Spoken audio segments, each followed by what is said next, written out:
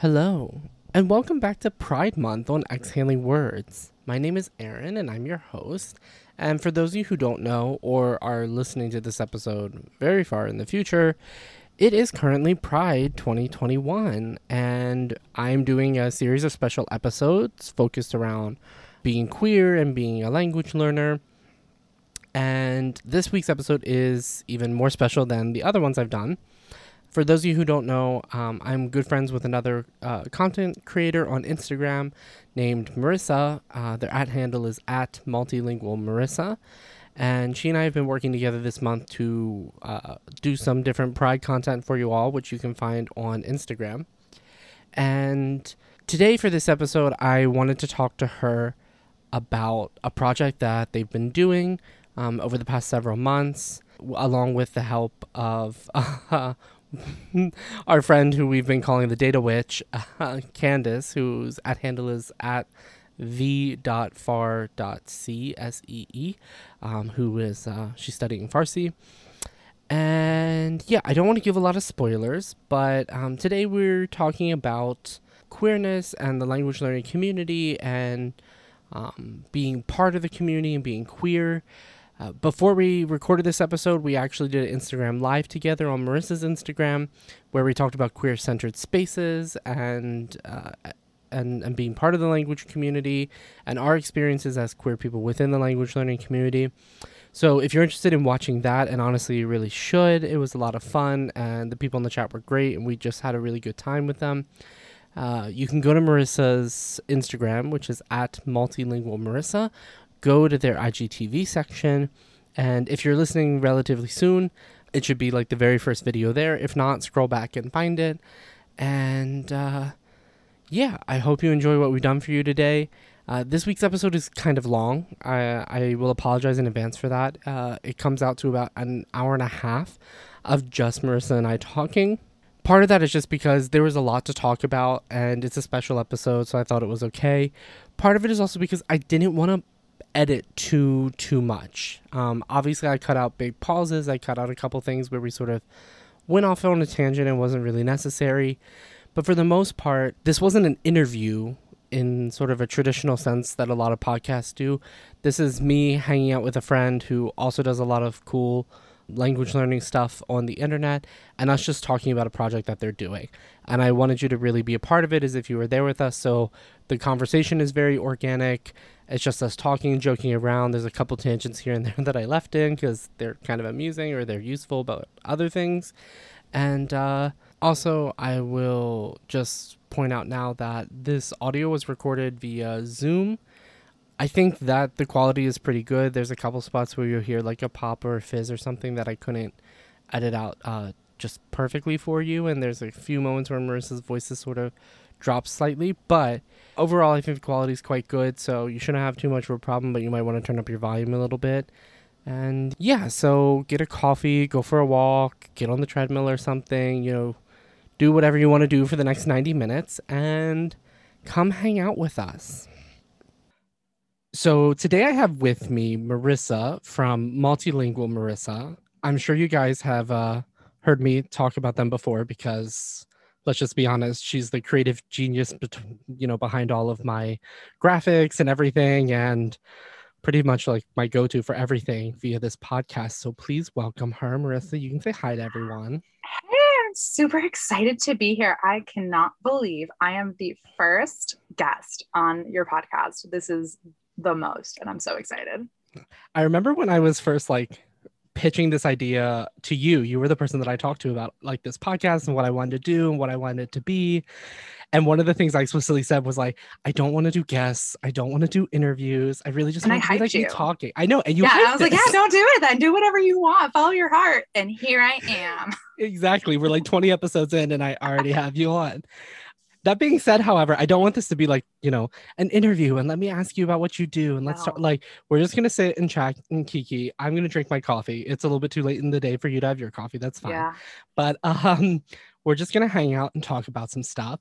So why don't we start with, just who are you? Because I think a lot of people who follow me also follow you because we often share each other's stuff. But just in case some listeners aren't aware, could you give us a little introduction to you? For sure. So I'm Marissa. I am Polish American. I'm also multilingual, and I speak English as my primary language, Polish as a heritage language, a handful of others. And so I make content primarily for other heritage language learners. And I do that on my blog, which is relearnalanguage.com. But most notoriously, I also make memes on Instagram, and that's where most people know me from. And yeah, I'm also a queer person, and that is generally not centered in the language work that I do. But you and I have been talking for a number of months now about doing Pride Month together.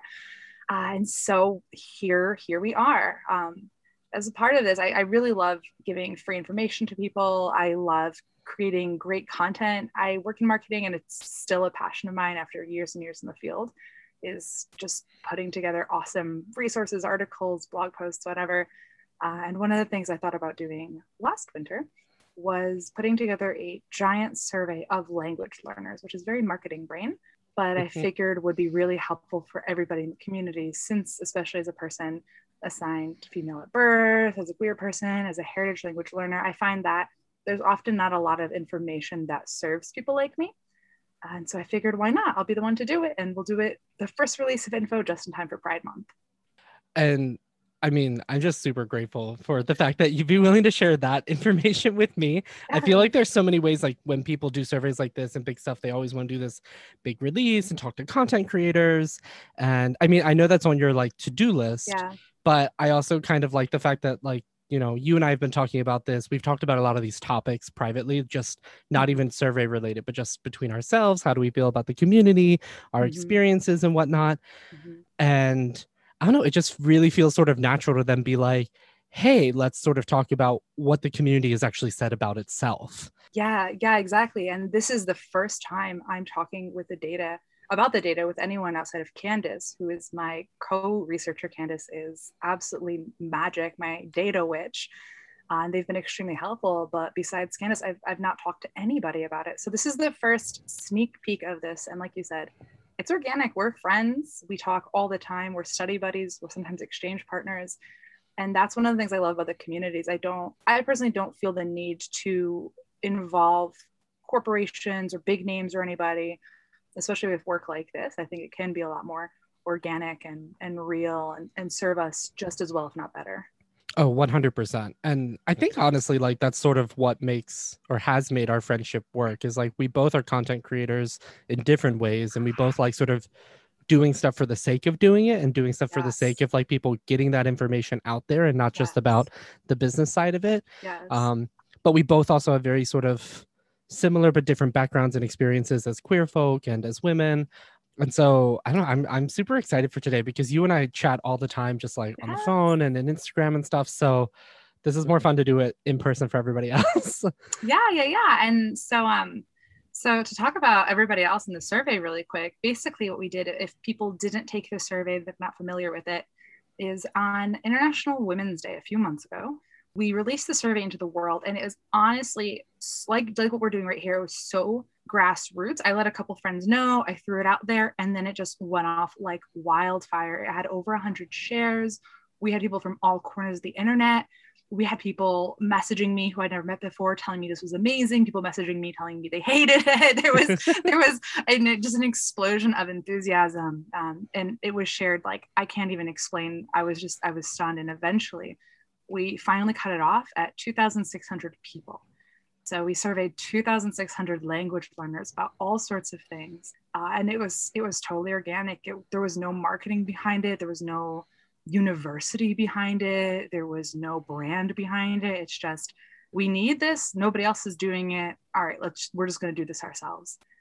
And I love that energy. Like it's the autodidact energy of research. I think it's just so cool.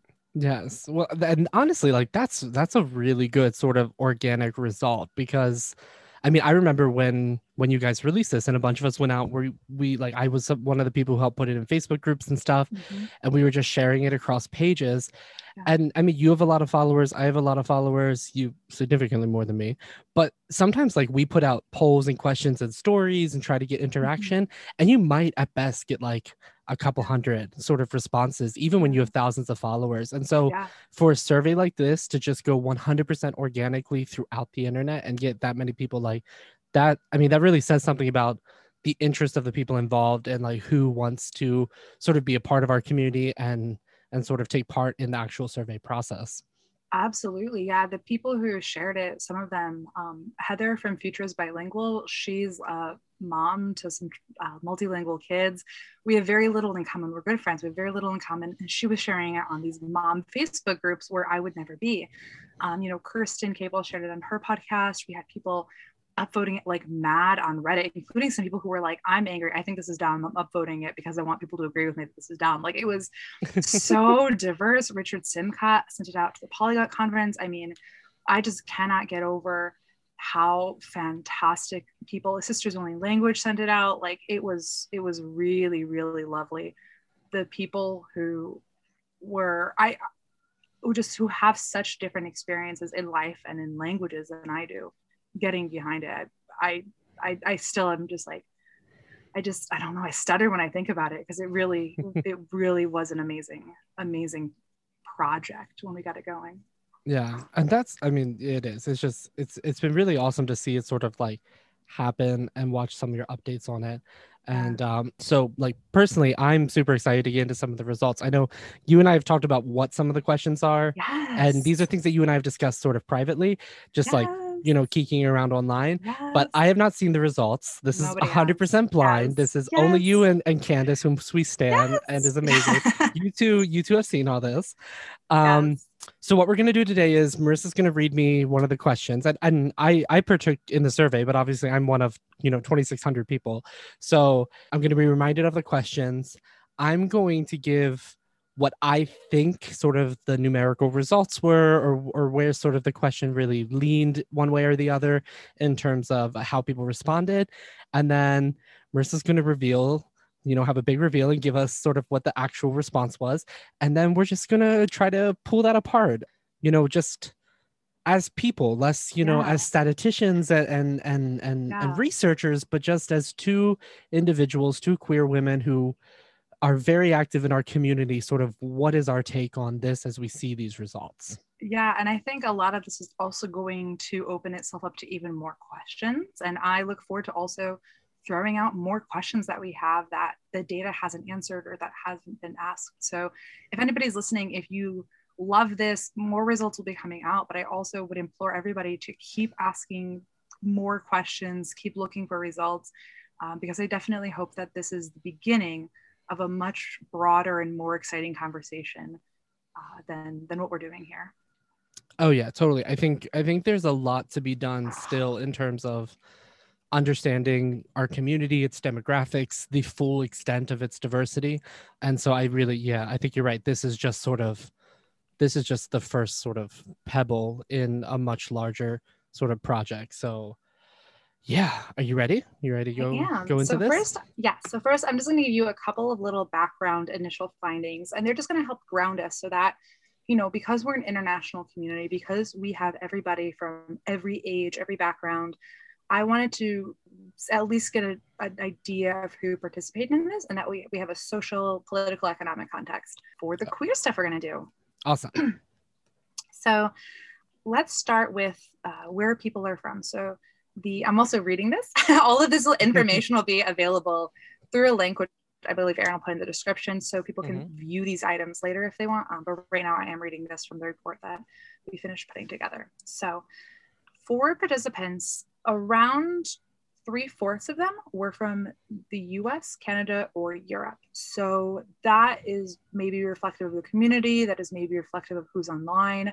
We know those are generally pretty linguistically homogenous groups in North America and Europe. So just do know that is where a lot of people are coming from. There is a Western context to this. Mm-hmm. It's also worth noting that the majority of people who participated are not hyperglots or polyglots, whereas other surveys, other examinations of who language learners are were really focused on hyperglots or polyglots. We gave people a ton of different labels to give themselves. They could pick language dabbler, casual language learner, hobbyist, multilingual, polyglot, hyperglot, professional, I don't know. And a relatively small percentage said polyglot or hyperglot. And that's also reflective of the different skill levels people have. So in our community, there's everybody from who speaks maybe one language and then has a bunch of languages that they dabble in. Maybe they are a hyperglot and they're speaking 24 languages fluently, but really everybody is all over the spectrum. So I just want to make sure that as we're going through this data, people know that we're not just looking for one type of language learner. We're looking for anybody who's engaging online, who learns languages to some extent. And yeah, that's the reach of this net. Okay, I think that's like, I mean, if we can pause for a second before we get into the questions, I find the sort of choice of self-labeling like really interesting. I remember answering that question and thinking about like, it really puts into perspective like how do we identify ourselves, and even sometimes some of that changes. Like my @ handle is Polyglot Aaron, but that's sort of something that I picked like 7-8 years ago now at this point, and very much now like I'm okay with the word polyglot, but I think it's less of my identity, and it might have actually honestly probably come out of a place of maybe, for lack of a better phrase, like maleness driven self-confidence that I might not have in the same way anymore. Interesting. Well, no, but I think it also it points to a question of sort of who was the audience previously in other surveys that are done, because I think a lot of people in our community now, especially when I think of women, when I think of queer people, like we don't always use the term polyglot, and especially not hyper polyglot. We're far more hesitant to really think about using these terms. And so if somebody said like, this is a survey for hyper polyglots, like who's really going to respond to that? Only a specific sort of group. And so I remember seeing that question and going like, this is interesting, because I think this opens the door to so many more people who are part of our community that might not be comfortable with those words. Because those are things that I get all the time, like in my DMs, is questions of, well, I only really speak one language, but I just love language as a concept, and I love studying language and learning about stuff. Am I still a polyglot? Am I still in the polyglot community? Yes, of course. Yes, absolutely. But previous surveys didn't focus those people. Yes, exactly. And I think it's also important to say, and this is something that, again, you can read in this big report I'm putting together, that the previous surveys assumed or suggested that there was something special about polyglots. And in my experience as a person in the language learning community, we are just a magical group of people. we just all have this special thing to us, and I can't explain it. It's this curiosity and need to connect and just weird little drive. And I think that instead of pulling us apart and saying, okay, well, what makes certain people different or better than the rest of us, it's no, well, who are we as a group? I think that unity is so much more important than seeing, who is, I don't know what somebody's brain scans like when they speak 20 languages. That's not it for me. But on this, we can actually, this isn't the gender sexuality thing, but let's just jump in at this point. So out of all of the people, we'll start this the first question for you. Okay. Out of all of the people who answered the survey, what percentage do you think said they were a hyperglot? When asked, the best label to describe me as a learner is, what percentage said hyperglot? Oh Lord. I'd imagine something small, like even in spaces where that term is thrown out far more often, it's still not super common. So out of 2,600 people, I'd probably say, you're looking at maybe less than 50 people or so. But I'm bad at math. Okay. Like I don't know what percentage so that is. Less than 50 people. 50 people would be around 1.5%. And so you're saying less than 1.5%? Yeah, I'd say maybe there. Maybe just to give myself some leeway, we'll say less than 2%. She got it. 20, oh my goodness. 22 people out of 2,600. So that's 0.8% said they were a hyperglot. Oh my goodness. And now, what percentage do you think said they were a polyglot? Out of all of the participants, who said they were a polyglot? I think polyglot as a word is far more acceptable, like among people, that the people are far more comfortable to use that. So I'd say it's something higher. Mm-hmm. I don't even know if it would break 1,000 though. We're probably still looking at less than 50%, maybe like 30 to 40%. Okay, 30 for 40%. Yeah, something in there.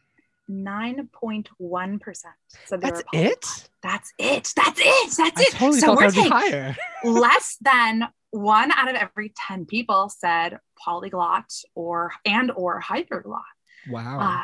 And considering how much you hear that word, right? Oh, totally. Like, I think especially in content marketing, so many people market themselves, individuals, as a polyglot. But I've also heard teacher friends of mine say that, some teacher friends of mine are polyglots. They have a polyglot package where they teach multiple languages in the same class, and they can just charge a ton of money because the word sells. But Oh, it is. very It's few totally a people use it. buzzword. Yes, yes. But I mean, but why actually, do you think I use it? yeah. And it's interesting because I've always preferred the term multilingual because I feel like my languages are just part of my life, and I'm as multicultural as I am multilingual. Yeah. But yeah, the word polyglot really does sell, and I often get asked if I'm a polyglot, and I yes, but also I don't care. So.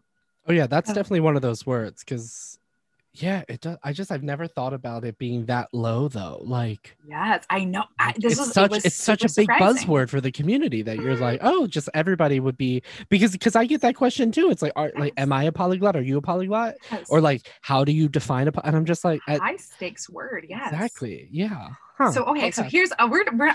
We'll get to the queer stuff soon, I swear. But this is so fun. So I'm gonna give you all of the labels now. So when I ask, the best label to describe me as a learner is, and you can tell me which one you think is the most popular. Okay. Okay. So we have language dabbler, a casual language learner, a language hobbyist, multilingual, professional, or I don't know. And we also know polyglot and hyperglot, those came out to less than 10%. So the remaining ones are dabbler, casual language learner, hobbyist, multilingual, professional, I don't know. I would assume that most people with either like casual or hobbyist. I think dabbling in our community has a very specific connotation, although we use it a lot, but I think a lot of us sort of think of this as a hobby, like especially like and I'm somebody that like this is my career, like outside of doing online stuff, like I am a professional translator and language teacher, and so I use the word professional, but I think those of us that are actually like professionals and have built careers out of this, we're definitely in the small minority. So I would go with probably like hobbyist or casual. Yes. Probably casual more than hobbyist. Casual more than hobbyist? Yes.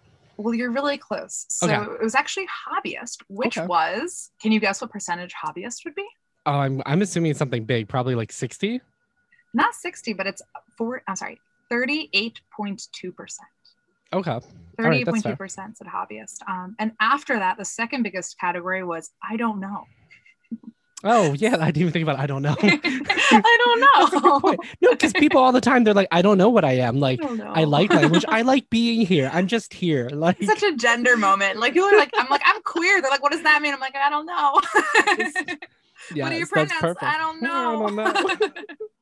Sometimes that's the right phrase. And I think especially both as queer people and as language learners, there are just so many labels sometimes. And sometimes just saying like, I don't know, like even as stupid as it sounds, people are like, how many languages do you speak? I don't know. Like, it depends on today. Today, my English sucked earlier. Like, it's just, I don't know.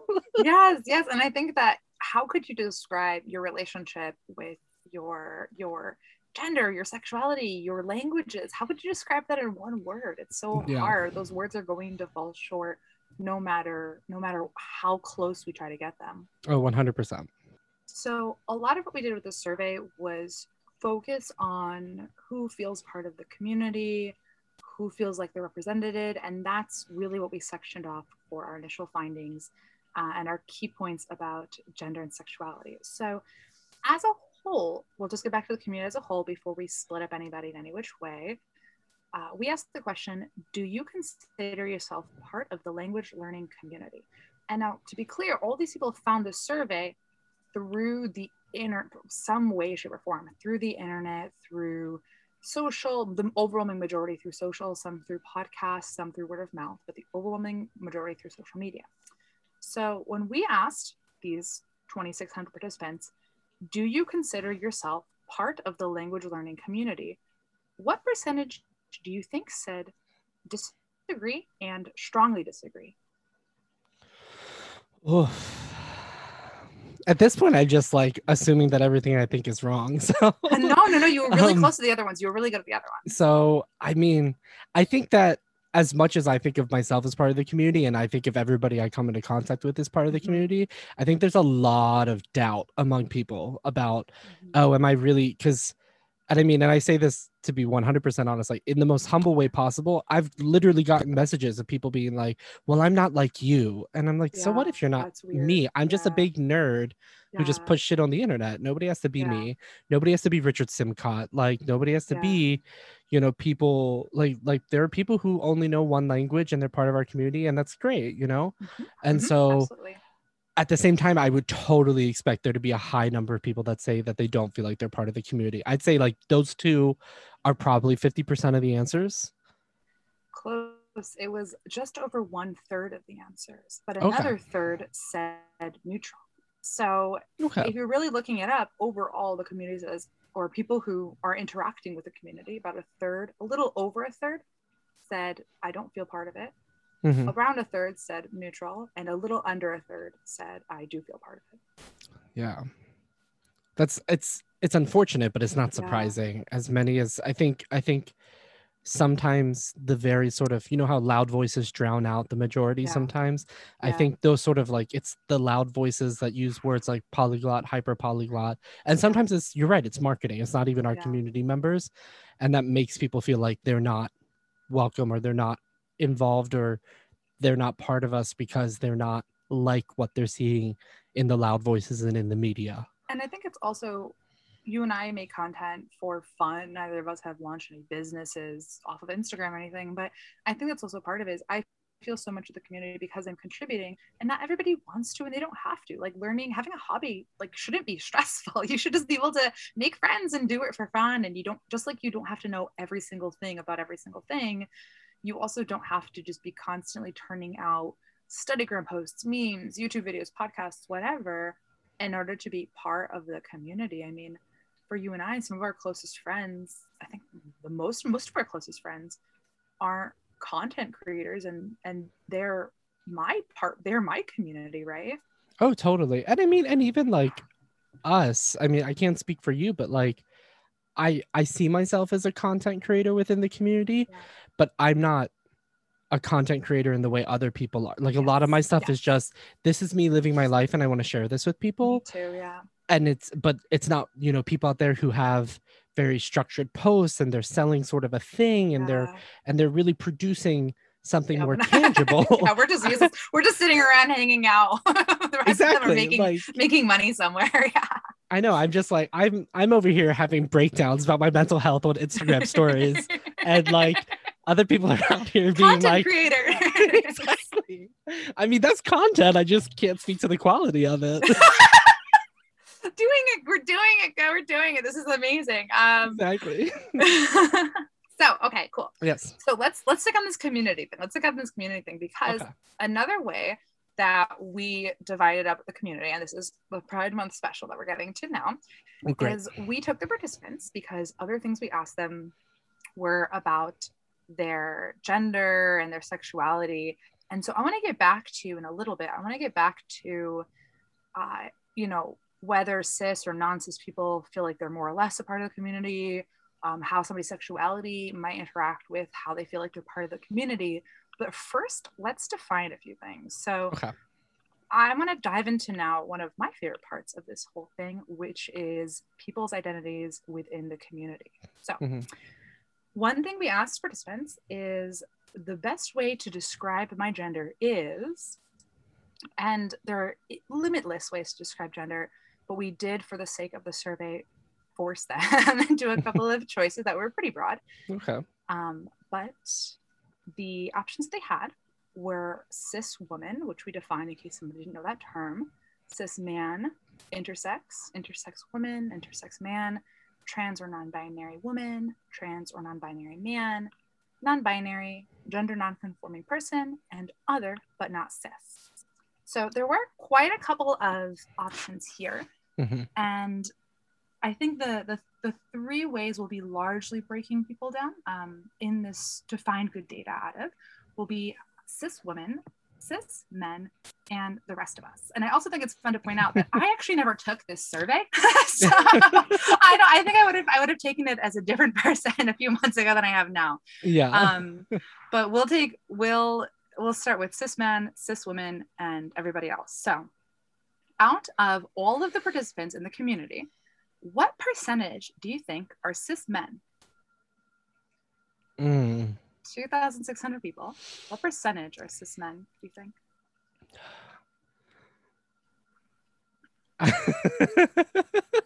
That's my awkward laugh.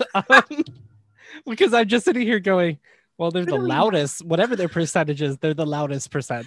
That's certainly how it feels. So, yeah, because it feels like they're in the majority, but I know that they definitely aren't. Well, I think we know they're the majority of conference speakers, yes, and the majority of podcast hosts and YouTubers, and the people who have a lot of sort of large platforms are definitely cis men in the majority. Oh, yes. So what percentage are they in the actual community? In the actual community, I'd say they're still around. I know plenty of cis men in the community. Some are queer in other ways, but I feel like I just othered them. Like, oh yes, I know a cis. I'm not cisphobic. I know cis men. Exactly. I have cis male friends. I don't know what you're talking that makes about. One of us. Don't worry, they're very few, and most of them are still gay. So you're good. So. Okay. And that's another thing. It's an important thing to point out, though. Is just because somebody in the survey said cis man doesn't mean that they are not part of the queer community. So totally. So I would say cis men, I'd say definitely less than a third. I don't know if I'd say they're less than a quarter though. Maybe somewhere in like 25 to 28% or something. She flipping nailed it. 25.2%. Wow, look at me. Isn't that, I'm shocked that you got that, because when I showed this to Candace, like our mouth, like I was like already gawking. Candace's mouth just like fell out of their skull. Like to me, it was incredible. It's 25%.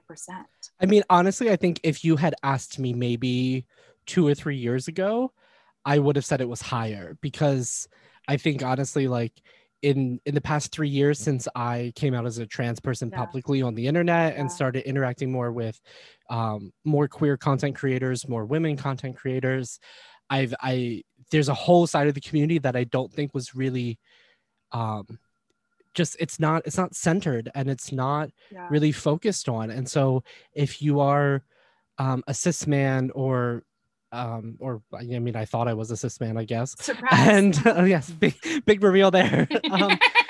Or if you're totally an outsider, it definitely seems like they are in the majority. But I think over the past few years, I've really begun to see like, oh no, like it really is a trans and a women sort of dominated space. I think you have such a unique vantage point, because for me, I came into the community specifically because I attended Women in Language and I made an Instagram to keep up with friends. And so for me, I just felt like we were this little bubble, just like kind of clinging to ourselves. And I was surprised that men were in the minority. I really, really was. And I think, you know, your life experiences throughout your life, but also your relationship with the language learning community, give you a really great vantage point. So let's see if you can do the second one. What percentage were women? If men are about 25%, what percentage are cis women specifically? See, I think like this is honestly where I'm going to struggle, because I know that there are a lot of sort of broad term trans here, like including non-binary and non-conforming, or sort of quote other, just non-cis people. But I can't always tell. Exactly. Well, and that's the thing is that, and so like there are people that I see that are obviously presenting femme, or you know, I don't know any different. So to me, like they're women, but they might identify as non-binary or something. So that's harder to know if they're in the majority or not. I'd honestly say it might be split down the middle, like whatever half of 75% is. You're off with that one. Oh, okay. Are actually, are you ready? Cis women are actually 63.7% of the language community. Yes. Wow. I feel bad now to all my cis women friends. I'm so sorry.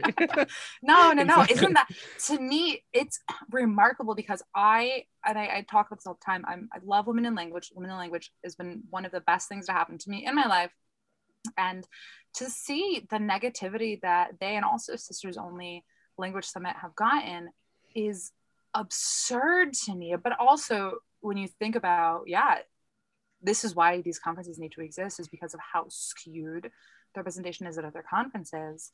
I was really shocked by the percentage of men to women, and this is absolutely why we need Women in Language and why we need Sisters Only Language Summit. 100%. Oh, totally. I mean, I love Women in Language, and I mean, I've never attended Sisters Only Language, but they both have a very sort of accepting view of womanhood.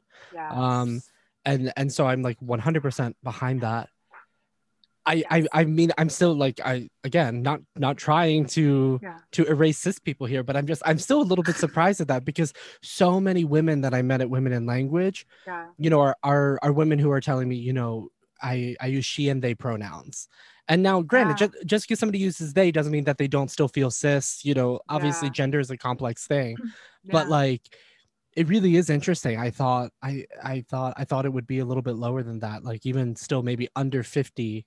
Yeah. Yeah. But still, you Yeah. know, obviously the majority, but like, but still not that's a lot. I mean, that it's It is a great, lot. like, you know, women No, power, it's really but I'm just surprised. surprised. Some of these answers are honestly extremely shocking. Like, to me, I was a little shocked that all of the other genders in this survey, we're calling all of these other gender experiences trans, Mhm. since that was the original intention for the word trans, just as a little short thing. Mhm. And so we're lumping in, you know, women of trans experience, men of trans experience, with people who are non-binary, with intersex people. It's not a perfect word. There is no perfect word. Yeah. But when we think that that big trans family umbrella is just a smidge over 11%, that's massive in the world. So I think it's like, it's Yeah. insane to me that we're like, oh wow, like it's only 11%. Like, actually actually we're talking about a global community here. And a smidge over 11% is quite a lot. Oh yeah, that's still totally like a large number, and still I think compared to a lot of surveys out there, to see such large trans representation is amazing. Mm-hmm. I mean, maybe also I'm just skewed because I have a Yeah. lot of trans friends and trans like mutual followers now, or you know, or non-binary gender, you know, sort of Yeah. that larger trans umbrella Yeah. on Instagram and stuff. And so, but yeah, that's yeah, I'm still sort of just kind of processing this this question. Yeah, I think again, this is also your unique and cool vantage point, is because, you know, at Women in Language at that time, plot twist, everyone, I thought it was a cis woman. What am I? I don't know. Like, I'll let everybody know when I figure it out. Yeah. But so people weren't necessarily like coming to me and outing themselves, although now we have this very handy Instagram tool, and that's where you and I mostly operate, is Instagram. And I have this great tool which we can see pronouns, and you can see pronouns for people, and it's a little bit easier. But people weren't necessarily coming out and outing themselves to me after Women in Language. So I think that's also just, we attract people, all of us. We attract people that are like us. And yeah, I thought that was super cool. So are you ready to move on to who's kicking around as far as the sexual orientation goes? Oh yes, please bring me the gays. We asked, I consider my sexual orientation, and there was a couple of options. We had straight, questioning, not sure, gay or lesbian, which was one thing together, gay or lesbian, bisexual or pansexual, asexual and or aromantic, and other LGBT plus, queer, fluid, or some combination. Just kind of a catch-all miscellaneous. So what do you think the biggest sexual orientation was? Honestly, I don't even remember how I answered this question. I'm like thinking now, and I'm like, oh, what would the majority be? Yeah. What were the last few again? So it was straight, gay, and lesbian. So straight, like bi and pan. questioning. Okay, questioning. Gay or lesbian, which we put as one. Bisexual or pansexual. Asexual and or aromantic. And then a big catch-all, other but not straight. Oh, that's a hard one. Because in the outside world, it wouldn't be, but in the here, outside world, it wouldn't be. But because this is the thing, like, going back to sort of what is my experience been. Years ago, when I first got onto like online language learning, Mhm. my sort of media of choice was Tumblr, and we used to have Oh, so Tumblr. many gay men on Oh, so Tumblr. gay. Oh God, Tumblr is so gay. Yeah.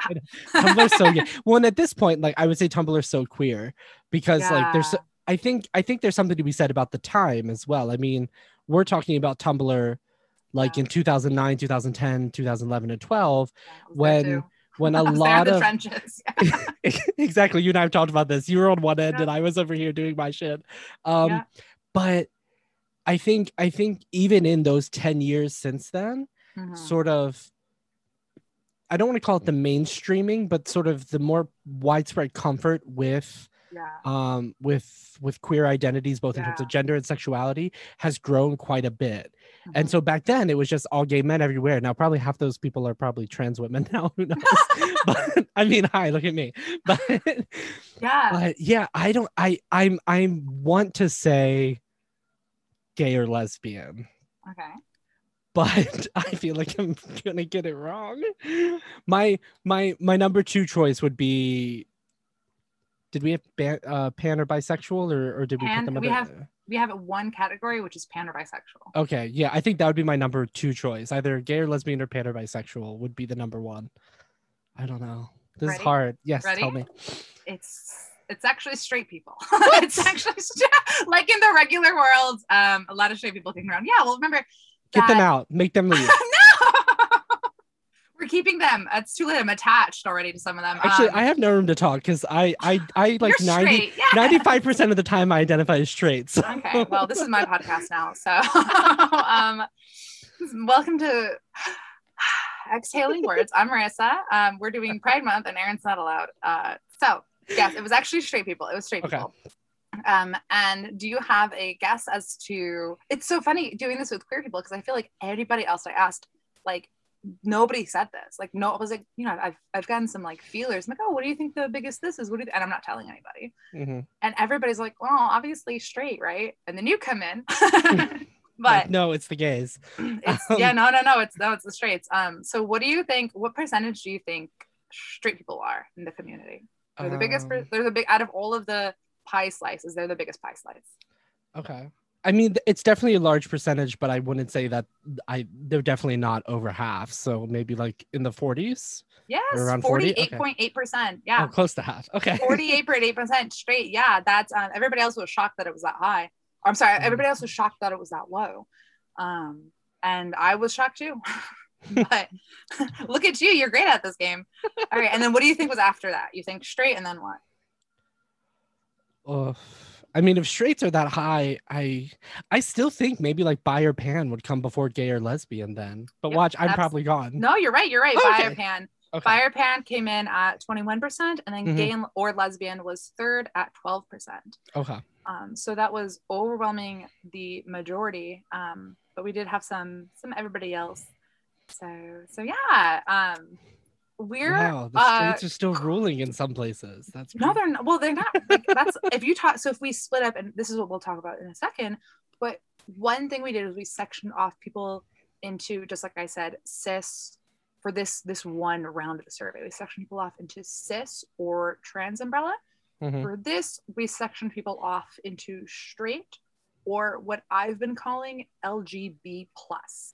So there are trans straight people, cool, valid, all my love. Yes. But LGB plus as a way to not center heterosexuality. We didn't want to say non-straight. We didn't want to say non-hetero. We didn't want to bi-erase anybody. Yeah. So we've been calling it LGB plus, which includes all of these other lovely people. Okay. So that's technically the majority, even though when you lump us all together, even though straight was the largest pie slice, we came in at 50.2%. So snuck in there. Hashtag winning. Hashtag winning. It wasn't a competition, but now it is. Yes, it is. All right. So Now we'll talk about how these identities interact with certain stuff. And we're going to get back to that language learning community question. Okay. So when we asked, do you consider yourself part of the language learning community? Just a smidge of this whole big group of all these learners, just a smidge more than a third said they disagreed or strongly disagreed. A smidge under a third said they agreed or strongly agreed. And about a neutral third said neutral. Mm-hmm. So how do you think, and this is a pretty open-ended question, how do you think being cis or trans would affect whether or not people feel like they're part of the language learning community? Do you think being cis or trans would make somebody feel maybe less included, more included, equally? Like, what do you think is that dynamic there? I would think that as much as I like to sort of skew everything towards the more queer side, I do think that being cis probably makes people feel more included. I mean, to be honest, like, had you not cut the lines there, I would have cut the lines with like cis man versus other, like cis man versus like cis women or other. And hopefully we eventually will. This is the first finding because I think that there is some really important data there that we haven't had time yet to look at. Because when I tell you that we're drowning in a sea of data, I mean, we're going to do 3 rounds of analyzing and sending it out to the world. And then we're giving people the data because there is more data here than Candace and I could possibly together analyze. So hopefully we'll do that. But we are, for this little round, we are cutting it into cis versus trans umbrella. Okay. So what do you think? What's your vibe? I would think that maybe cis people skew more towards feeling like they're part of the community. Maybe that's reflective of cis and trans experience elsewhere. That trans people often feel othered and like outsiders because we're not in a majority and we're not represented well. So yeah, I'm gonna go with that. I could be wrong, but I'd go with that. There's actually almost no difference. Okay. There's almost no difference. It does like the tiniest little percentage of cis people do feel little like, let me reverse that. The tiniest little bit of percentage of trans umbrella people disagree with being part of the community. Like they're not. But it's very, very, very slight. And in the context of the whole survey, there's actually very little difference. Okay. Which I think is great. Oh, no, that's awesome. Because that's the thing, like there's the part of me that says specifically cis men tend to feel more like they're part of something or that they're entitled to something.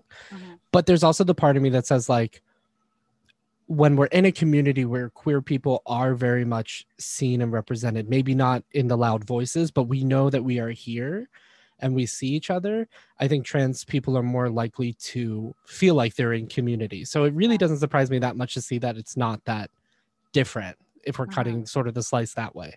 Yeah, and I think that once we cut the slice, like you said, cis men versus other people, I think the data could say something else. And I look forward to seeing. And now out of all of these other trans umbrella genders, so we have gender non-conforming, non-binary, trans or non-binary men, trans or non-binary women, intersex women, intersex men, other, but not cis. Out of those labels, who do you think is the most likely to see themselves as part of the community?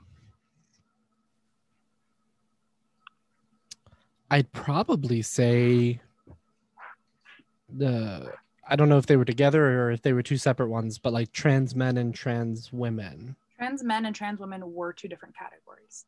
Oh, okay.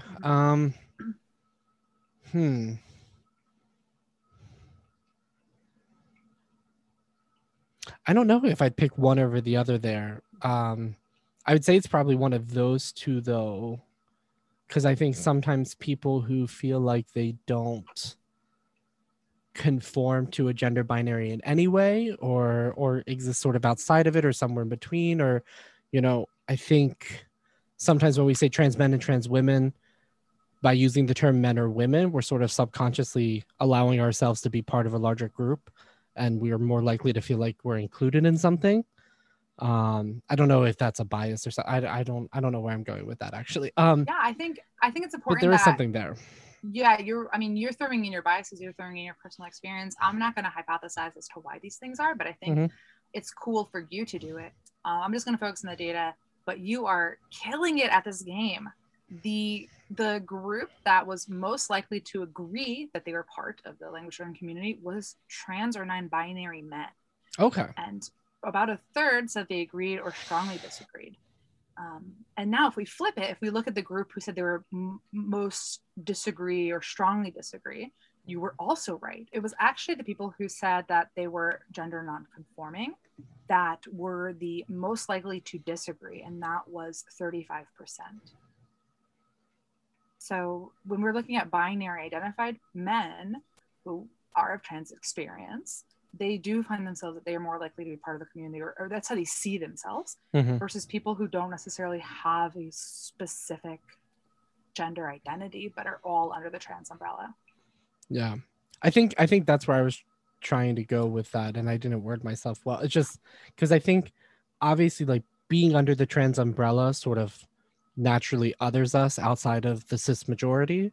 But for trans people that do still identify sort of within a binary, whether or not we believe in it, but just the fact that I feel very much like a woman and not like Mm-hmm. I'm gender queer or something like that, or somebody who would identify as a trans man or man of trans experience, I think that does sort of allow us to feel like we're still part of sort of the cis community, because I think the cis community, generally speaking, as unfortunate as it is, they accept us more because we fall Yeah. within their understanding of gender. Yeah. And so I think it's more likely for trans men or trans women to feel more like they're part of a larger community as opposed to non-conforming people or non-binary people, because they're often othered even by sort of this already othered community. So that doesn't surprise me too much. I mean, it's an unfortunate reflection of reality, or it's a reflection of an unfortunate reality, but Yeah, but I but think that's sort of to that be expected. I think those are some pretty good gut instincts as somebody who is in the community. Like we keep saying, we don't know why Hmm. this is. We can simply report that it is. Yeah. But I think that you have some really good insights. Now, if we break up this pie in a different way, if we break up this pie with straight people versus what I'm calling LGB plus, so lesbian, gay, bisexual, pan, ace, everybody else, Hmm. how do you think that straightness versus gayness, lesbianness, bi-ness, all of this, how do you think that interacts with whether or not somebody feels like they're part of a language learning community? Mm. Oh, again, this is one of those hard ones again, because I think that this sort of LGB plus community, we've built our own community. So if you're part of that sort of sub community within the large community, you might say, yes, I That's feel like true. I'm part of it. But i'd Yeah, I still never i'd thought of still that. I never thought of that because, of course, no, of course, the language learning community isn't, even though that's how I've been wording it, it isn't. I love these conversations. It isn't one big thing. And I am not part of whatever the polyglot conference, polyglot gathering community is. I have no idea what's going on over there. Reddit, like, who is she? yeah. But our little bubble, like, I am in my element. So yeah, I think that's a really, really important point. I think however that, like, just like we saw earlier with the cis people and with the straight people, I think it is, or not with the cis people, just with the straights. I think it's still to be expected that it's going to be straight people that feel more like they're in or more like they're part of a community, as opposed to LGBT plus people. Mm-hmm. I mean, I think what you said there is is a valid point, though, because when we sit inside of our bubble, Yeah, like, or it's just this is who we interact with, so of course we feel like a community. but if you yeah. but if you're looking at this at large, do I feel like I'm part of that larger? No, I've never been to polyglot conference, I've never been to polyglot gathering, I don't interact with a lot of people from those spaces. Mm. So I feel like I'm part of the community, maybe because I've been in it for so long and I am a content creator. Mhm. But other queer people, I think, definitely wouldn't feel that way. So yeah, I'm gonna go with straight people are probably more likely to feel like they're part of the community. Spicy. There's really not much of a difference. There's Okay. not much of a difference. Okay. Whether somebody is straight or gay, lesbian, bisexual, pan, it breaks up pretty evenly when you slice the pie that specific way, which to me Okay. is super cool. But what if you slice the pie and you slice up this LGBT plus group? See, it feels so weird to not say T. Sorry, everybody. But this other group of us, cool people who are not centering straightness right now. What group of us? I don't know. Well, I don't know which. Nobody knows what you filled out. That information's gone. But what group of people who are lesbian, gay, bisexual, pan, all the other fun, ace, arrow, what group do you think is most likely to disagree or strongly disagree that they are part of the community? And so your options are gay or lesbian, bisexual or pan, asexual or aromantic and or aromantic, questioning, not sure, and other but not straight. Who is the most likely to disagree or strongly disagree that they are part of the community? I hate when there are others. I'm always like, oh, but what is who would be picking other? Maybe that would be them. But I am gonna go with the gut instinct again, maybe just based around my other experiences, like within the larger queer community, and looking at like the marginalization of ace and arrow people. I'm gonna say maybe ace and arrow people. You are fire. I wish you were keeping points. You are fire. So my ace and arrow lovelies, if you are out there, almost 40% said they disagreed or strongly disagreed. Almost 40%. That is incredible. There's nowhere else that when I've done the survey that's like within the survey that so many people felt like they weren't part of this group. My heart is broken. I am on the ace spectrum. I feel like I'm part of this community, and just to know that there's people like me who don't, like, that just kills me. But like you said, it's the same marginalization, erasure within the larger queer community that they're probably feeling to a certain degree. Like of course, like, yes, you're part of the community. If you were listening, if you consider yourself ace and or arrow, like, yes, you are queer enough, you are LGBT plus enough, you are polyglot enough, whatever it is, come party with us. Yes, we love you. I think that was probably for me the most upsetting thing that we found. It absolutely kills me. It really is kind of like, it's just one of those things that, I mean, don't get me wrong, like earlier you and I recorded a live before this and we talked about bi erasure. Yeah. And I think that's totally a thing, and it's a big issue in the community. It has been for decades now.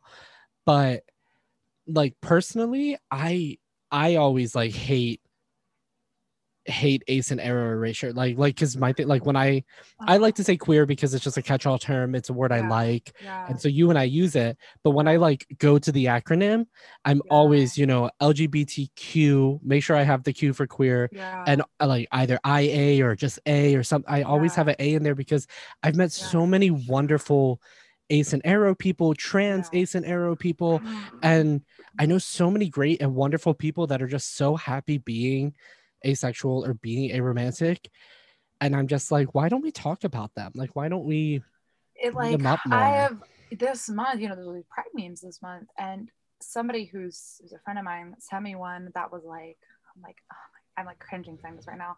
It was like, it started off really funny. It was like, it's Pride month, it's illegal to be straight, like, oh well, there's something silly like that, like it's illegal to be straight in June. We will notify the police, like, whatever. Just like ironic, stupid, whatever. Yeah. And then at the bottom of it was like this whole image, all these parts, and the bottom of this image said, ace people, you're on thin ice. And I was like, what the fuck? Like that, okay, that's fucked.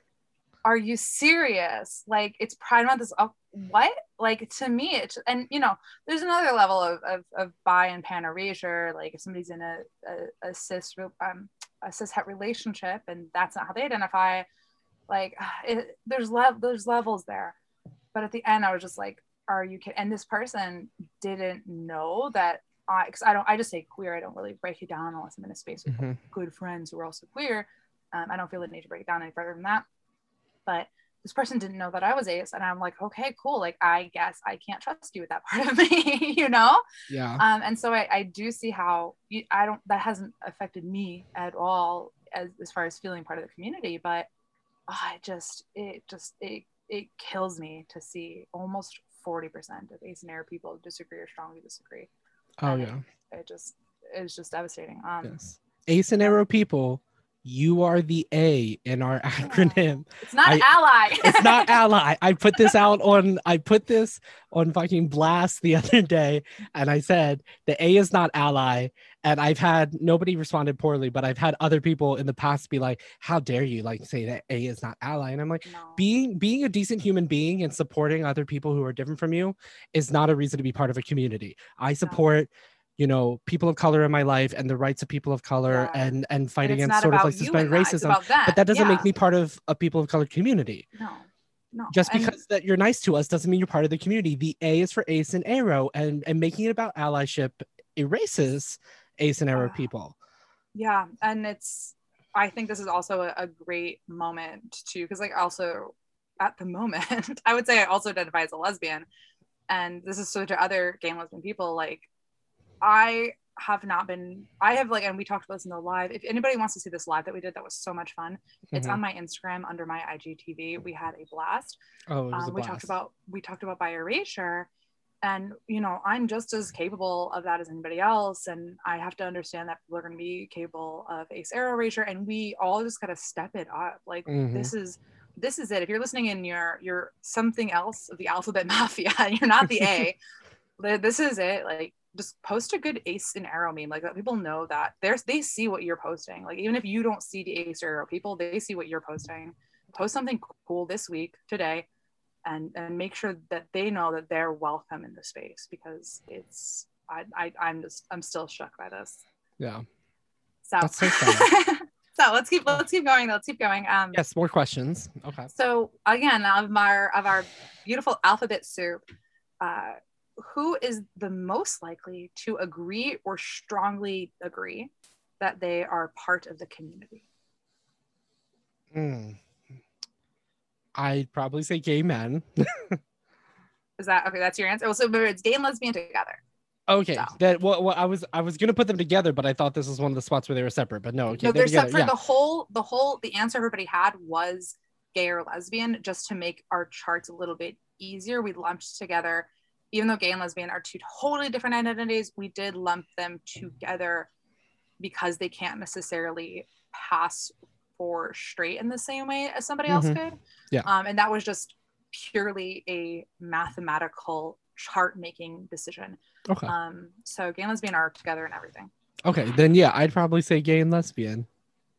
It is bisexual or pansexual. Really? Okay. Yes. I mean, I'm happy about that. Yes. Like, come on, bis and pans. Yes. And I think it's interesting because this is another intersection where, for all of the gay and the bi and pan erasure in the bigger community, this is also a language learning survey. And one of the other great things, this survey has really changed me, and just working through has been amazing. And one of the other amazing things is, I think some of them might be listening, some of my friends came out to me as bi and pan, and I did not know. And they have been in relationships with people of the opposite sex. And so I was just not thinking, and I just assumed, which, makes an ass out of you and me. And so I had friends that were like, oh yeah, I'm actually bi or pan. I was like, oh, okay. And yeah, that group is more likely to feel part of the larger language learning community than any other cross section. Did they come out to you because of the survey, or just recently that happened? Okay, because I've had like 3 people come out to me as trans in the past year, and like one of them was a good friend I've known for years. One was a former student of mine, but it wasn't because of the survey. And I was just like, is there something in the water or the air that like people are coming out in the past year? There definitely is something in the water. We're all coming out. I mean, I just changed all of my labels at some point in the past 6 months, largely because of the survey, actually. Partially because I'm a dick and I. Okay, so actually, backstory for everybody listening. So a person in DMs, I'm confiding in my friend who I share secrets with. Aaron and I are real friends in real life. Yes. Now we've never met each other, but we hang out a lot online. Yes. But I mean, we're talking like real friends. Like I have cried in DMs to Marissa. Yeah. We've talked like personal health, like all sorts of stuff. Together on Zoom. Oh Lord, like, yes, that was fun. Friends. Yes. And so I'm confiding with my friend, and I'm like, and this is honestly in the context of the survey. Preparing myself to talk about these things have been really digging into gender theory and it's something I've had trans friends since high school. It's never been a question in my mind. I started the GSA in my high school. Like, I've just believed everybody. Somebody tells me that this is my gender, this is my pronouns, this is how I express myself, whatever, and I can just believe them. It's easy because I was young, and also at the time identified as bisexual, so easy. But talking about it is really different. You really have to know the theory. So I've read so many books and so many essays and articles and amazing things, and throughout this whole thing, realized that I'm not a cis woman. Oops. Really, really exciting, and I'm having a lot of fun with it. I don't have a good label yet, and maybe I never will, but I confide in my friend Erin, who I love and I trust, and who I'm planning Pride Month with. And so imagine my surprise. I'm like, yeah, I'm not a cis woman. I don't really know. Like, I have a couple labels. I don't know. Like, we'll see what happens. And imagine my surprise when I pop on Erin's first Pride Month podcast, and Erin's like, oh, my friend Marissa, they're really cool. And I was like, oh, they pronouns. So that was the first time I was ever referred to as they or she. It was great. We're keeping they. And it was a hilarious story that I will tell over and over and over again, starting right now. In my defense, to all of you who come out to me in my DMs or who message me about stuff, I am good at keeping secrets. Yes, no, it's true. It was honestly one of those things that, like, much like Marissa, if somebody tells me their pronouns, that's their pronouns. I don't even think about it. Like I have a person that I work with, and they were assigned female at birth, and they told me like they, but a lot of people in our office still refer to them as she. And it's just the moment I know that their pronouns are they, it's hard for me to go back to the other one. And that's literally all it was I'm talking about Marissa. And of course, they make sense to me. So that's what came out. And I didn't even think about it while I was editing to fix it. And it's and I think this is also, we're totally on tangent here, but I think this is something that has been really lovely in both of our lives, is that we've both been able to, I don't hide this from anybody. I certainly wasn't hiding it. It's something that I'm thinking about and deciding on and enjoying and working through, but neither of us have extremely unsafe situations where we have to use assigned birth pronouns, like where we have to, do whatever, like we have this freedom. Yes, that's very true. And that's one of the most miraculous things about being alive in 2020. Yeah. I literally just said that to someone today. Everybody, no. And just so everybody knows, when I was cracking up in Erin's DMs about this, I thought this was hilarious. I thought this was so funny. It's one of the best stories of my life. Erin, of course, apologized. And I said, no, you pushed baby bird at the nest. So this will be the story that Marissa tells at my wedding. Marissa will be standing up in my wedding getting it told to be like, Erin, this bitch outed me. This bitch right here. Yeah. Absolutely. Yeah. It was a really great story. So here we all are, back from whence we came on this podcast. Cool. All right. So let's questions. Back on track. Yes, let's get back to this survey. Other things that we looked at were how different groups felt, or how often different groups felt represented in various language learning resource materials. So we looked at apps, textbooks, audio courses, podcasts and YouTube, and we asked, do you feel always, never represented? And we split that up a bunch of different ways, but it's honestly so much data. It was the majority of how Candace spent the last month. I was trying to figure this out. So we will just jump in. We'll just do apps. But if anybody wants, all this data is going to be available and visualized. So it'll be a little bit easier for them to see. But when we asked all of the language learning community, remember, this is a very international, diverse group, do you feel like language apps represent people like you? What percentage do you think roughly felt neutrally? Start with neutral. Neutrally.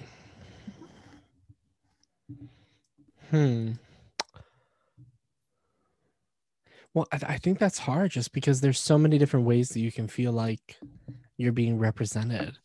So let me rephrase this a little bit then. Their options were apps always represent people like me, which would be the highest point, or the lowest would be apps never represent people like me. So let's rephrase this. How often do you, like, out of the whole group, what percentage of the whole group said apps never represent people like me, or leaning toward that, like apps rarely represent people like me?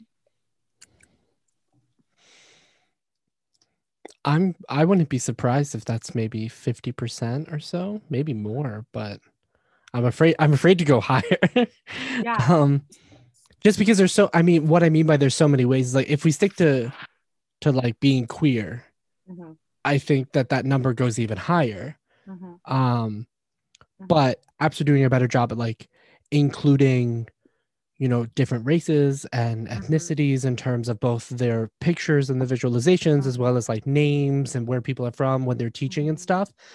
And so, from like a racial perspective, people might feel represented, but not so much represented in terms of their sexuality. So, but I mean, I wouldn't be surprised if it's like 50% of people, if not more, don't feel represented by apps or textbooks or things like that. It's interesting because I would have said the same thing. Hmm. It's about a third of people that Really, it's that said low? yes, it's that low, that Wow. said never or rarely represented. And then for the flip side is how many people do you think said always or almost always represented? I mean, if never is 30%, I'd say always or almost always is maybe like 40% to maybe even at 50%. It's about a third. Oh, So we really? have Even yes, that's we low. have Okay. so we have about it really middled out. So Hmm. in the we have about a third of people feeling neutrally, a third of people feeling never or almost never, and a third of people saying always or almost always. And that's the group in general. Okay. But we can break that in other ways. So when we're talking about people who feel always or almost always represented, what percentage of the trans umbrella learners, what percentage of them feel like they're always or, and this is not their only identity, it's that they're also, they're racialized, they are abled or disabled, they are of many ages, they're from all over the world. What percentage of the trans umbrella thinks that they're often or always represented? So Often or like, always. So positively represented, like yes, actually being represented. yes. Oh, Lord. I'd say that's low. Probably under 25%, like maybe even under like 15 or 10%. I would think that that's low. 27%. 27. Okay. 27%. Yep. And what percentage of that trans umbrella do you think feel rarely or never represented? I'd say probably 50 to 60%. About 38%. Wow, I'm really like I'm losing it here. No, no, but isn't No, this but so that's interesting? Isn't that this is so interesting. interesting? I I think mean, that's, yeah. yeah, I don't tell you, tell me. Well, no, I'm just thinking because like as a trans person, and this is sort of what I was getting at before, and then you just mentioned it, is that there are so many ways to be like, yes, I'm being represented.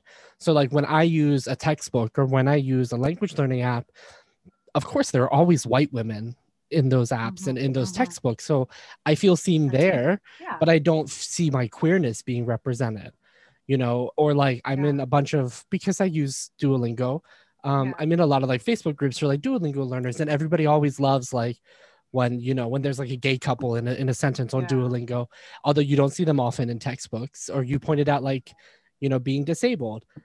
If there's Mm-hmm. people with disabilities in textbooks or on language learning apps, it's usually just somebody in a wheelchair. They don't show other types of disabilities. Yeah. So representation takes so many forms, but I was really expecting something higher than that. But Me too. yeah. And I think apps are doing a really they're doing a better job than I would have given them credit for. The Hmm. numbers are different when you look at textbooks or audio courses, which are a bit older. I won't get into that because that's a whole other can of worms. People can Oh see yeah. those reports on my blog. But yeah, I think apps have done a better job than I would have given credit for. I don't know. Again, like I didn't take this survey. We realized when it was too late. I don't know how I would have answered.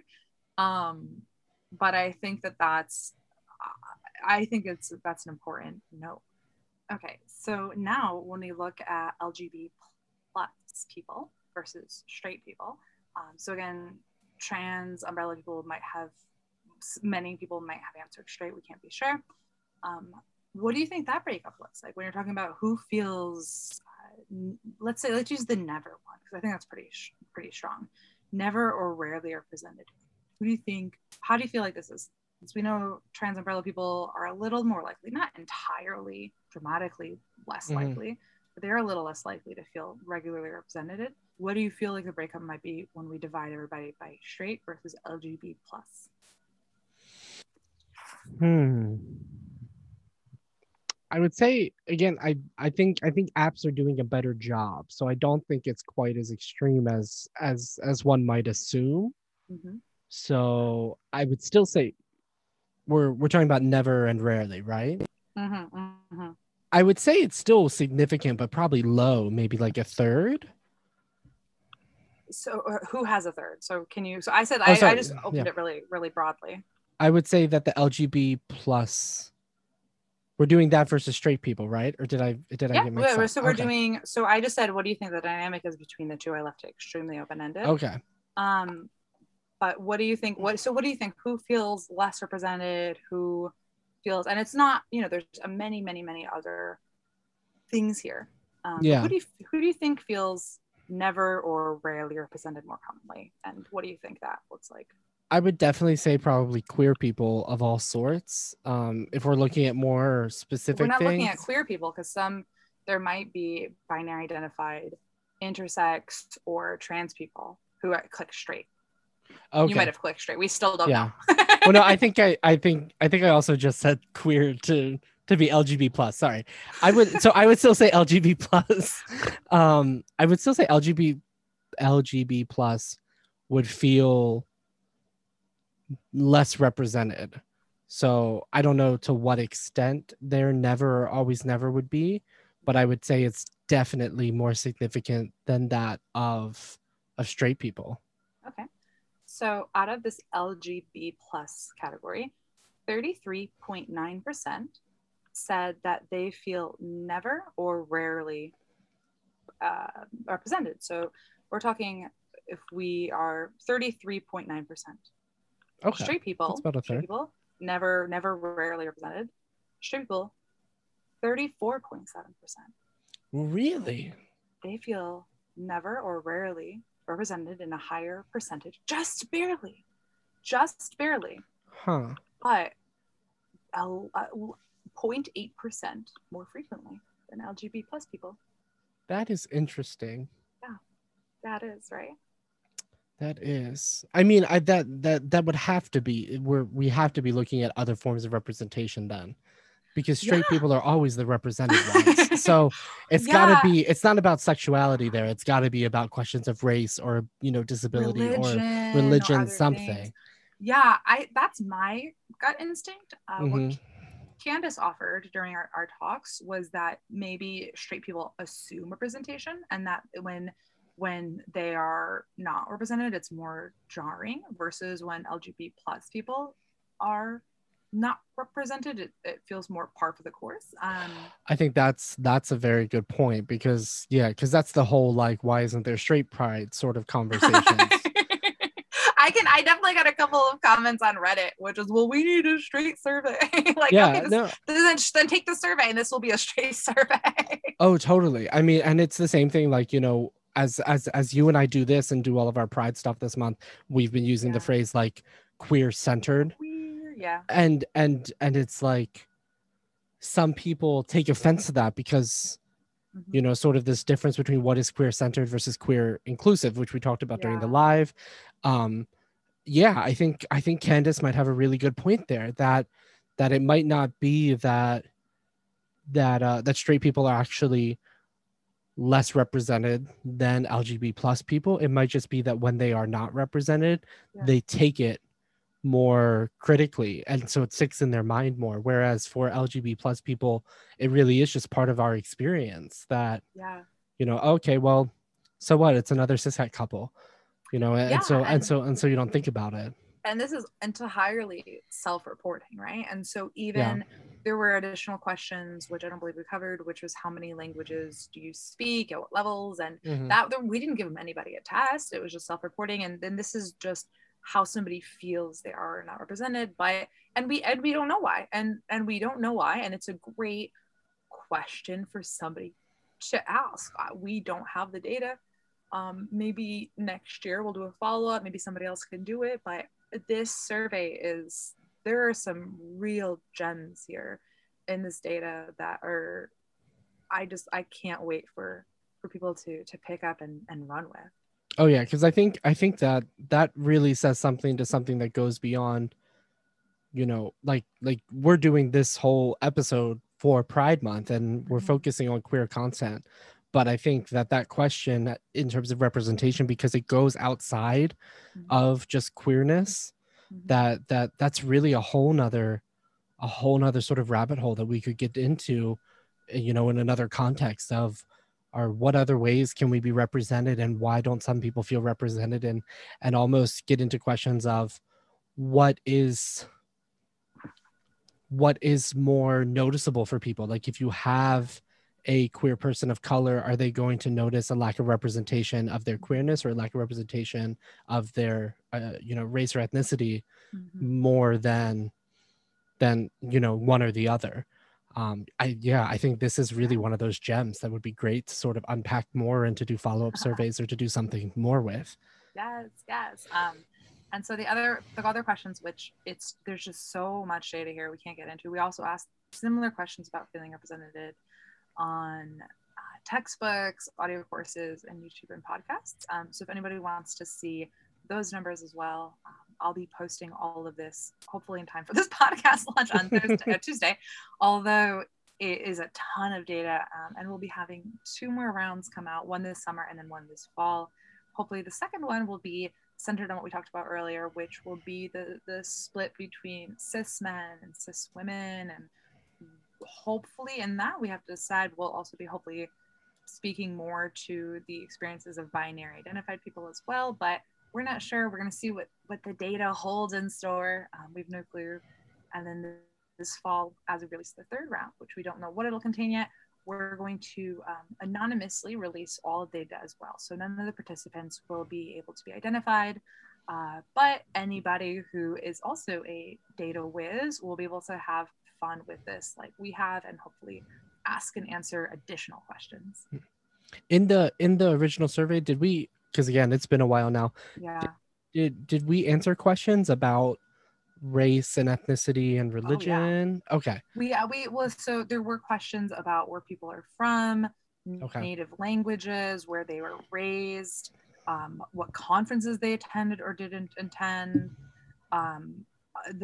their reasons for learning a language originally versus now, their high school and elementary school social experiences. We asked a lot of questions because I got really zealous. Yes, that is some ambition. Yes, yeah, and poor Candace almost had a heart attack when looking at the original data. So I was like, oh, so we could do things, and just their jaw was on the floor. So we'll be releasing additional stuff, and hopefully we can look at some of the other intersections. Although if we don't, that's why we'll have this data released, is that if somebody is an expert, I'm certainly not, if somebody is an expert on things like ethnicity, race, how those categories are constructed, and they would like to do what we're doing, I would be over the moon. So if you were a data person, if you are more of an expert in how these other social categories are constructed, reach out, please. There's a lot of stuff there. And I think another point of this, since we're wrapping up, is that this is something that I'm doing as a queer person, and I'm asking questions that I don't think a cishet person could. Because originally, a lot of these other surveys were, are you straight? Yes or no. Yeah. Are you a man or a woman? Well, that's not going to give you great data. And I hope I did my best for race and ethnicity. I'm not an expert, but I think that somebody who is coming in with that background who can analyze this data will do a much better job than I could, or that any person who's racialized as white could. And that's definitely my hope, is that after this, other people will be able to take the data, but also put together their own surveys and construct things around their questions and their needs, that I couldn't, just as I constructed something that a cishet person could not. So yeah. Oh yeah, that's a really good point, I think. And I think takes us back to sort of what we've been talking about today in the live and earlier in the episode today, is centering certain identities, or centering even our own identities, and that this really changes how you approach even asking questions sometimes. And even like, I don't, again, I'm not a data scientist or a researcher or something like that, but I know that if you ask certain questions, are you priming people for another question? And so like Mhm. if I had I think that's why even I assume certain things about the potential results, because I'm already coming into this from a queer perspective and analyzing this as a queer person and Mhm. thinking about, what my queer experience and what our larger community experience is, and how that would reflect in the results. And just if we don't have that perspective, we're not going to get there. And one of the things we talked about in the live earlier today was about spaces centered around queer people of color. Yeah. And you and I both personally very much support these spaces being creative, but they're not spaces that we can create. And if we were to ask questions, they're not questions that we're going to understand the nuance of, because it's not our personal experiences. um Yeah. so I think that's a really good point there. There's so much more that that can be done in terms of understanding our community and the diversity within it. I think we always, because we're focused on language learning, diversity sort of understood. It's like, oh well, we all come from all over the world and we all speak these languages. And sometimes we jokingly complain about all the cishet white boys who dominate a lot of the dialogue and discourse around our community. But we all still understand that it's very diverse, but there's so much diversity that has yet to be sort of understood, I think, or really brought forth for people to be made aware of. So I would even almost argue to an extent against that. I would say that not diversity is taken for granted. I think that oh yeah. it's taken for granted that people aren't racist. It's taken for granted that we're an open, multicultural community. But I've seen extremely racist things said in the language learning community, and that's why I think everybody should be giving your cash to Sisters Only Language Summit, please. Like I've heard, I mean, people, and it's so rare, it's not really even worth commenting on, but people, I lost followers when I started promoting our live, like maybe 20. Oh yeah. And I don't care, like good riddance, I gained some too. But it was pretty jarring. And I think that it's easy to forget as people who are living in the bubble that there are frankly students who are learning Northern European accents because they're Nazis. Yeah, And I I think that's think true. that one of the things, I this is really the first time I've said this out loud, and I've said it a couple times now, but I have to say it again. This survey has absolutely changed little parts of how I see the world and myself, just being so involved in it.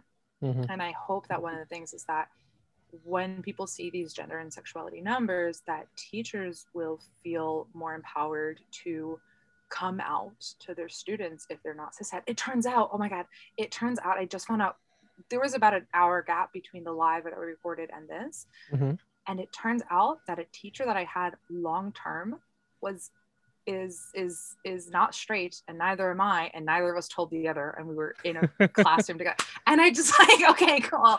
And now I'm seeing this, I'm like, okay, I gotta do a better job of that so that other people will add themselves to me, because the teacher is worried about potentially losing students, and I just like the teaching style, didn't want to rock the boat, and during this, while I was in the classes with this person, wasn't that central. And so I'm hoping that this will empower the rest of us to be a lot louder and feel a lot more confident than maybe we have. But yeah, I think it's really exciting to see some of these numbers.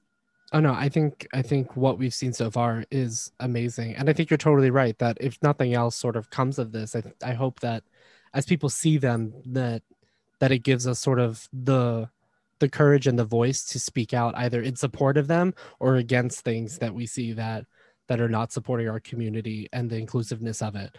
Um, so yeah, I'm excited to see what the rest of the numbers are and actually sort of even dig into it myself. Less worried about the numbers, but more about really seeing how this breaks down in terms of very specific identities. Or I'm very interested in the questions of um, of gender identity and of self-identification in terms of like how many languages do you speak and are you a polyglot or hyper polyglot. I think there's a lot to be said there in terms of gender identity and feeling of confidence or ability to amplify one's own abilities. So I know that's something I'm looking forward to digging into more. But I Yeah, think what we've and seen today and in general is just amazing so far. and I will say those specific questions about who is labeling themselves a polyglot, a hyperglot, a hobbyist, divvied up by gender. We do have the information on that. It's a little too complicated to explain in the podcast, Mhm. but it will be in the link published or the day that this podcast goes live. I'm committing to Awesome. it. So, Yes, so you're gonna everybody has that publish, to look and I'm forward gonna to. publish on the same day. Yes, Great. okay, we're gonna do it. Okay. All right. Well, Awesome. that's what I got for you for now. No, well, thank you so much for that. That's it. I've honestly I've been looking forward to this so much, and like now that we've talked about it, all I want to do is read the rest of it. So I'm really looking forward to the rest of it coming out, and I'm hoping everybody else, as they're finishing this episode, is going to go to the link in the description of this episode or in Marissa's bio, if you're already on her Instagram page. And check it out, see what else is there. Again, just like Marissa said, if you're a teacher or if you're a student looking for teachers, we hope that this empowers you to sort of be more open within our community and more supportive of one another. Before we close off for today, we have to do the standard, oh, we have a guest thing, even though you're my first guest. So Marissa, if you don't mind, could you plug some of your stuff? What are projects that you have recently done? What's coming out? Where can we find you? Yes, yeah. So this is the big thing that I've been focusing on this year. But the other project, which is also a big project, I don't know how I get all this done, is I'm currently in the process of relearning my native language. And so if you want more interesting, fun stuff about that process, about heritage languages in general, about relearning a language that's maybe not your heritage language, or learning a heritage language from scratch that you had no contact with. The blog is relearnalanguage.com. You can also catch that same content on YouTube if you search Relearn a Language. And on Instagram, I make memes and post more personal space stuff as at Multilingual Marissa. And if you like memes and you like feeling personally attacked about your study habits, I'll drag you all. Yeah. Follow me on Instagram and I'll make fun of you to your face. Oh yeah, Marissa drags me on a weekly basis. It's not even a question at this point. So go follow her, check out their stuff, and yeah, as always, if you want to talk more about this stuff, obviously you can reach out directly to Marissa. You can go to the link in the description or the link in their bio. Or if you want to talk to me about something that I said or pose a question for a future episode, you can always reach out to me. My name is Polyglot Aaron at gmail.com or on all major social media.